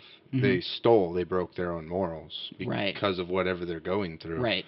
And like I think it's very valuable to have people at least witness that instead of sheltering it. Because I was kind of sheltered from my dad in that same sense that you were, but with everything else. Yeah. Yeah. And I'm like, well, should I shelter him from it and be like, very violent, like you can't see your mom? Or should I teach you how to cope with this? Because sometimes people are shitty. Yeah. And sometimes people struggle, like you do and like I do. Yeah. And Damn. so, yeah, it's That's been good a ride. teaching. And I've had to learn to love my son's mother while asserting that we're not fucking. Right. Like, it's weird because like yeah. she's even Interesting relationship dynamic. Yeah. You're still a part of my life, and we're still like co-parenting. Mhm. Just we're not in that way Yep. together. Yeah. And when you have any issues, it's like I've met a lot of people who are in a co-parenting situation, and they be like, fuck that person, grind them to the ground. And it's very difficult for my own self to be like, oh, no, this person's really hurting. They're not trying to be in this position. Right. Yeah. How can I support them while setting limits and shit Yeah. like that? Damn. But, yeah, so... But somehow I'm going to have to make that into comedy. But I work there. Yeah, I was kind of like thinking about, really taking that step into doing an open mic for the first time as I was like going through my first marriage and then getting divorced, and I actually decided to postpone ever starting comedy because at the time I've always, like, it sounds like you do, you're a writer, you've always been a writer, you've always, written down your thoughts, and at least that's what it sounds like, and I've always done the same thing. And so as I was going through a divorce, I was like jotting down all my thoughts, and then I was like, I've wanted to do stand-up for a while now, I should get out there and do stand-up. And then I was like looking at my thoughts, and I was like, this is all dark, mad, angry stuff, and I don't want to put that out in the world, and like that won't go well, that won't be funny, that won't be positive, like that's not good. So I just put the brakes on that for like a couple more years, got more stable in my life situation, got remarried, and then was at a point where I was like, you know what, this is a better outlook on life, and I'm comfortable putting this outlook out into the world as opposed to like everything sucks. Yep, exactly. Yeah. So and that's where I've had to learn how to tell a story, because the story that I had about accidentally killing a cat, I was just like, look, I eviscerated a cat and watched it run out of my house bleeding. well, Yeah. there's that. Yeah, exactly. Do with that information what you will. Yep. By the way, I love cats. Yeah. Yeah. And so you mentioned that you like to write a lot. Yeah. Do you have a specific writing like schedule or protocol that you try to follow? I don't. I try to write And when I say write, it's like pen down an idea that's like a couple sentences long. But I try to like keep in the mindset all the time of keeping my eyes open, because a lot of my comedy is stories and things that have happened to me or observational. So even if it's not, a conversation or event that happened, it's something that I saw or something that I witnessed. So even when I'm, walking around, I try to keep my eyes open and try to keep engaged so that something funny happening over here, I don't miss it. And then if I do see something funny or, two people having a conversation that I think is hilarious, I'll be like, oh, and I pull out my phone and I write it down, or I pull out a piece of paper or a sticky note or whatever and I write it down. So I've always, the last, 8 years now, whenever something entertains me in life, I write it down. And then, so it's usually a couple things a day, or sometimes it's a few things a week. It really just kind of ebbs and flows. You don't have pressure yourself, essentially. Yeah, no, I don't pressure myself to stick to a writing schedule, but I try to keep in the mindset of always be observing so that when something funny happens, I catch it, and then I can get the idea down. Yeah. Yeah. And I'm trying to work on that myself, whereas like frequently writing, because I've found that even if I try to say, that was funny, I'm going to go and write that down tomorrow. Then you forget. Yep. Or you forget why it was funny if you don't write enough detail. Or like, this is a weird thing about me, but I dream comedically. Like I'll have like funny dreams or whatever, or at least in the moment I think they're funny. And then so me and my wife will be laying in bed and I will just wake up or I don't even wake up. I just start laughing in my sleep and I'm like, this is a maniacal loud laugh and it scares the shit out of her. She's like, what? She'll wake me up and I'm like, why'd you wake me up? And she's like, you were cackling like a crazy person. I'm like, oh, sorry. And then she's like, what were you dreaming about? And I'll like start telling her. I'm like, that's not funny at all.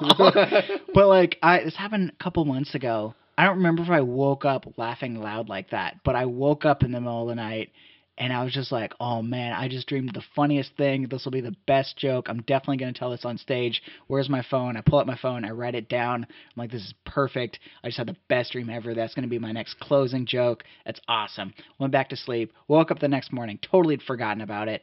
A couple of days went by and I pulled out my phone. I was looking at my notes. And I found it. I found that I had written a note at 4 a.m. or whatever. And I was like, oh, here's that joke. This is going to be great. And I pulled it out and it said, chicken in the house, chigga chigga. You know what I mean. And I was like, I don't know what that means. I have no idea. Chicken in the house, chigga chigga. You know what I mean? That's not my new closer. That's hilarious. It's not. Yeah, I know. I wish it was. At the time, it was gold. I do that when I do like voice recordings when I drive back and forth between Idaho. I'd go every other weekend, and I would drive That's there a lot of driving. and back. Yeah, it was a lot. How long of a drive is that? It's 6.5 hours, 7 hours one way. Yeah. So like 14 hours round trip. Yeah. And I bought my car in like 2013 with like 30,000 miles on it. Now it has 155,000. But yeah, I would come back. It's like 500,000 miles. Yep. Something like that. I'm not good at math. Math professor. My glasses, that's 500,000 miles. And I'd come back like delirious. I'd pull over if I was hitting the drunk bumps. But yeah, I do voice recordings and.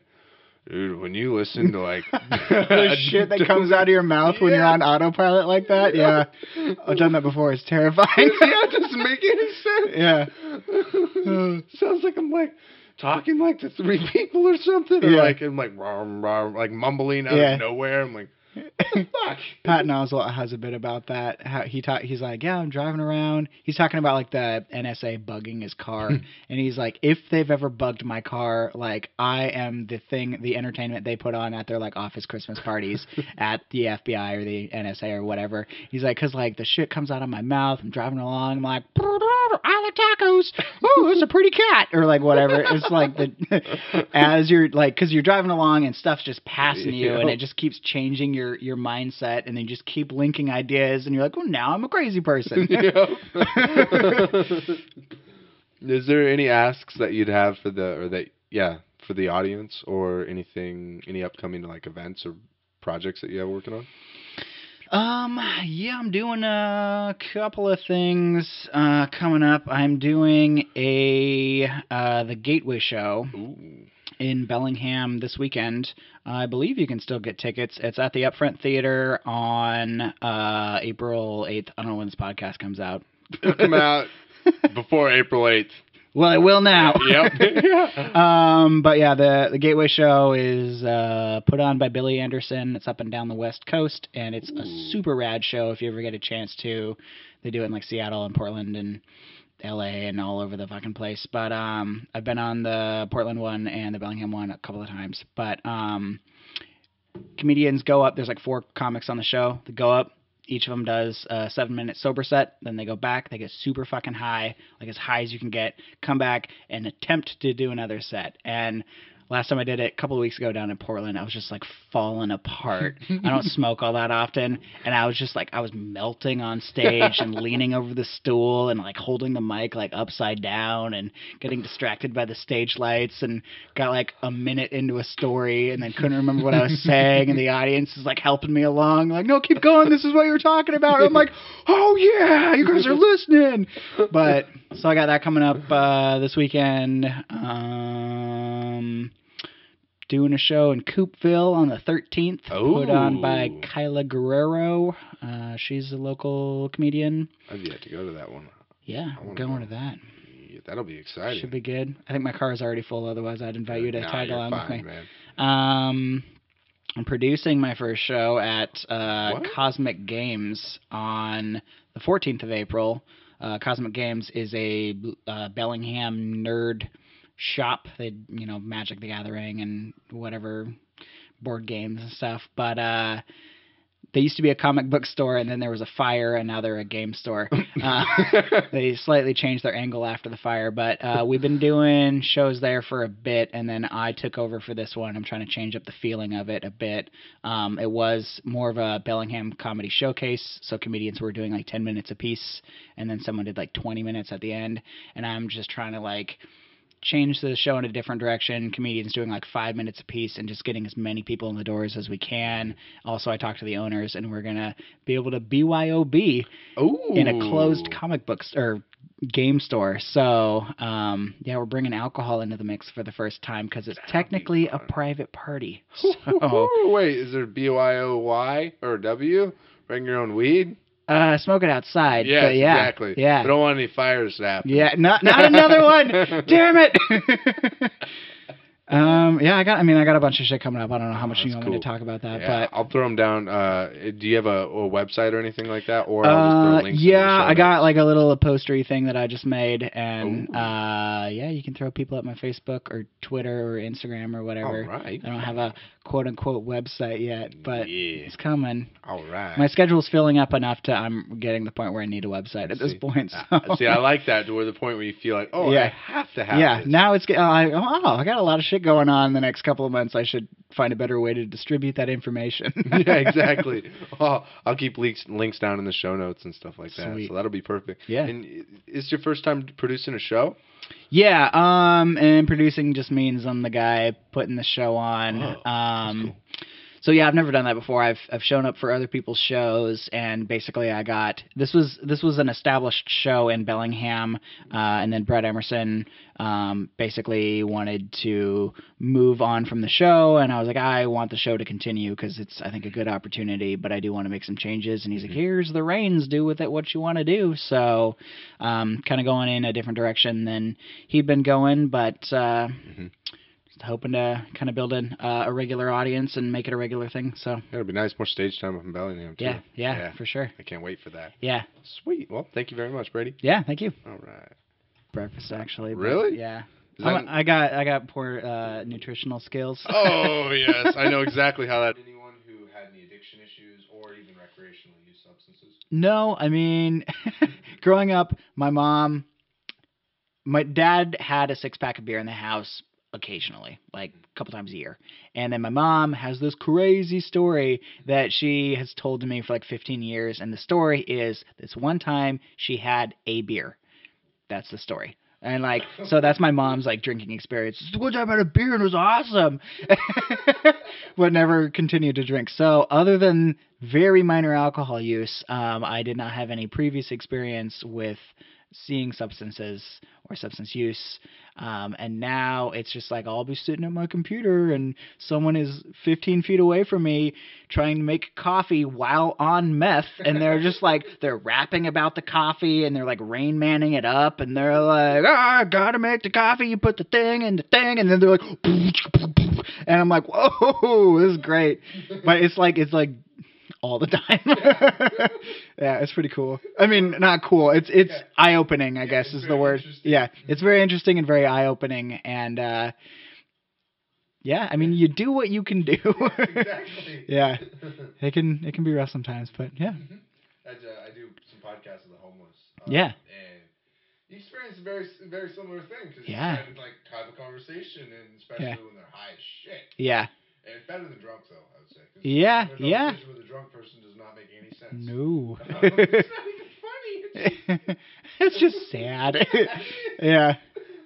Yeah, we got a co-occurring disorders program, which means the folks are both substance abuse and then also mental health issues. And then, so yeah, that can get extra tricky. Yeah. When I do the interviews, especially because of the deinstitutionalized, not movement, but thing that Reagan initiated. Right. In the 70s. Yeah. Really fucked a lot of people. Yeah. And my mom works in the mental health industry. Yeah. With people who are developmentally delayed and psychotic as well, like dual diagnosis. Yeah. Yep. And it's just like you legally, like her scenario is with the state of Washington, you legally cannot tell them no. You have no, in what context? In like if they want candy, right? If they have their their disability money and they want to allocate it towards candy. Really? Yes, because I guess as their funds, they can do whatever they want. It is. Interesting. The way that it falls with them because they're not they're being assisted and supported in their living status, right? And so if they were to do something like, I guess I should back that up. As an employee, their responsibility is to be able to keep their house clean, make sure that their meals are taken care of, and then if they need help with like wiping or anything like that, to help them. Right. But anything outside of that, behavior or otherwise, they're not allowed to intervene or change behavior. There's no resource for that either. Shit. Yeah. Like, and if you tell them that like there's someone who is 250, 300 pounds, and like they have very serious health issues, you can't advise them on how they eat. Damn. And that's up to their parents, which they don't live with. Yeah. Or no one if they don't have the parents. Oh, especially man. There's even other people who are like psychotic, who like hit people, for instance, and there's no recourse there at all. Like, not saying that you should like punish someone who's psychotic who hit someone because they had a mental break. Right. But there's just nothing that can be done. It's just okay. In that situation, there's got to be protocol to protect the like employee, though. They have a safe room. Oh. Which is interesting for the employee. Interesting. And if they like throw objects, right, where they try to damage their personal property. Yeah. That's their personal property. That's fine. You can't intervene. Really? Yes, which is weird. And that's super weird. In the scenario where my mom would work at like a place that did assist individuals who were delayed in a private setting, and so it wasn't just the people. It wasn't state-sponsored help. Right? Yeah. They were able to give them life skills and right. able to experiment with like, well, how can we make them functioning members of society? Yeah. Or how can we make that or give them a life to where their only options aren't just like eat and sleep. Because I mean, how can you make healthy choices? Yeah. The only pleasure that you have is eating and sleeping. Yeah. And so there was a little more intervention that was allowed there. However, when it's locked, and it's like I even see this with the homeless and people who would feed the homeless, for instance. Right? It's like your hands are tied because you want to do these things. However, there might be a lot of red tape, or there isn't a private nonprofit that is doing those things. Yeah. But I like it here in Bellingham, Seattle in particular, because due to maybe excess funding or just progressive thinking, people are coming up with very interesting ideas to that. And what was interesting to me is that people who don't have any idea of getting back onto how your experience getting to know people who are on a variety of substances, some people would assume the worst. Were before meeting people like that, right? You'd be like, oh, they're just drug addicts. They're just pieces of shit. Right. Did you have any of that going into it beforehand? No. Yeah, I mean, I try to be chill, and so going into it, I wanted to be, open-minded, understanding. I didn't have any like judgment just because I didn't know. I was like, I don't know what that's like at all, so I'm just gonna approach it. I like stories, obviously, and telling stories and hearing stories, and so just like hearing people's stories and where they're coming from, and you just have to like empathize. It's like, yeah, I see why you do drugs, because your childhood was shitty, and makes sense. Yeah, exactly. You don't have any option for gratification or anything. The quickest sense of gratification. I know it's very different, but that's one that I can relate to, I suppose. The quickest feeling of gratification that you could reach. Right. Whether it be food or it'd be destructive behavior of any sort. Or escape from just whatever emotional or physical pain. So it's not even about getting high; it's just about escaping for a while. Yeah, and you get caught up in that whole like the having and then not having. I look at my sister's experience, right? My dad's is similar. My dad, dude, he's in his 50s and he's been doing this shit whole throughout entire adulthood. I don't know how that's worked for him. He's been homeless though. It's slightly functioning.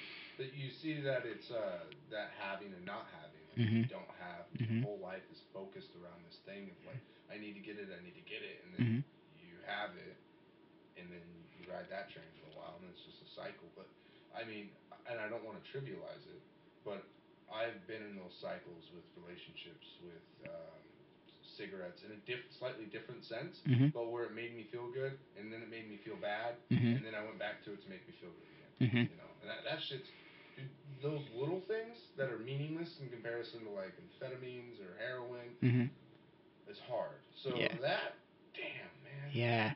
Yeah. It's weird for me working in a drug and alcohol recovery center during the day, and then going out and hanging out at bars and doing pot shows or whatever as a comedian at night, and then you kind of like come back, and like it made me like realize like it's like, yeah, I drink a lot, and I will use drinking as stress relief or as a coping mechanism sometime. And then I had to like talk with my counselors, like, do I have a problem? Like, I'm looking at this person's assessment, and I drink more than they do, and they don't use any other drugs, and they're here for drinking, and I can outdrink them. Like, do I have a problem? And so we had to have like that conversation. And it's like, well, some of that meets criteria, but also like it's just how like I pointed out that I was like, I like to drink alone. I will go out and I'll have a beer at a show or whatever. I usually don't drink before my sets though, because I like to be sharp and quick and clear-minded. Yeah. So I like to be clear-headed on stage, but most of my drinking is done by myself. Like, my wife's not even home. I don't have anything to do for the day. I'm going to drink by myself. And they're like, well, that's concerning. And I was like, but my reason is just because I'm, I like being a recluse, which could be a negative thing. But also, I do it when I have nothing else planned for the day. I'm not going to go anywhere. I don't want to go out and drink too much and then have to figure out rides and stuff. So I'm being proactive and thinking ahead to be like, yeah, I'm just going to get drunk and then sit on my couch. And they're like, okay, well, that's a positive thing because you're planning ahead and avoiding, those consequences. So it's a bit of both. Yeah.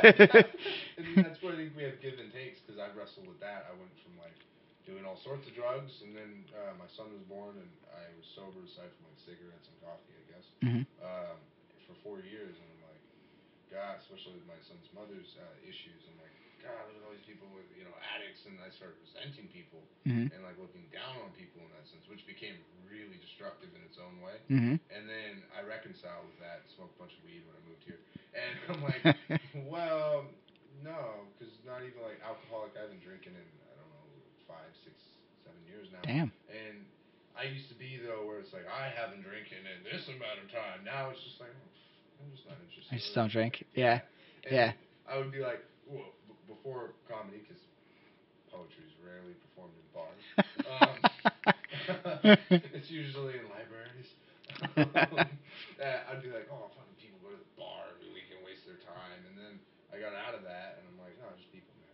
Yeah. It's just people, because I met people who did it with relationships, drama and stuff. All they talked about was just destructive, weird shit all the time, and like food the same way. Yeah. And so I can't judge anyone because I got my own addictions and my own struggles, and it's like, I mean, it's a different substance, or it's, you know, gambling or whatever it is, but I got my own shit, so I'm in no place to judge anyone. I can't poo-poo you. Yeah, exactly. And what was it? And that's the thing that I find interesting, because when I went back to like weed, Mm-hmm. I don't want to be smoking this every day. Like Mm-hmm. I was worried of going right back into that, because I used to just smoke weed and take muscle relaxers. Mm-hmm. It's weird. You want to be awake. Yeah. And I didn't have any outlets. I was sheltered. Mm-hmm. Yeah. In a different sense, I Yeah. guess. And having those things and then smoking weed, I was looking at it and doing some reading, and it was interesting, the relationship between, as opposed to looking at frequency. Mm-hmm. Again, I'm not a person to talk about this, but I'm going to. Frequency wasn't the depending factor on addiction. More, if you wanted to get high today or drunk, and you had to go and pay your bills, right?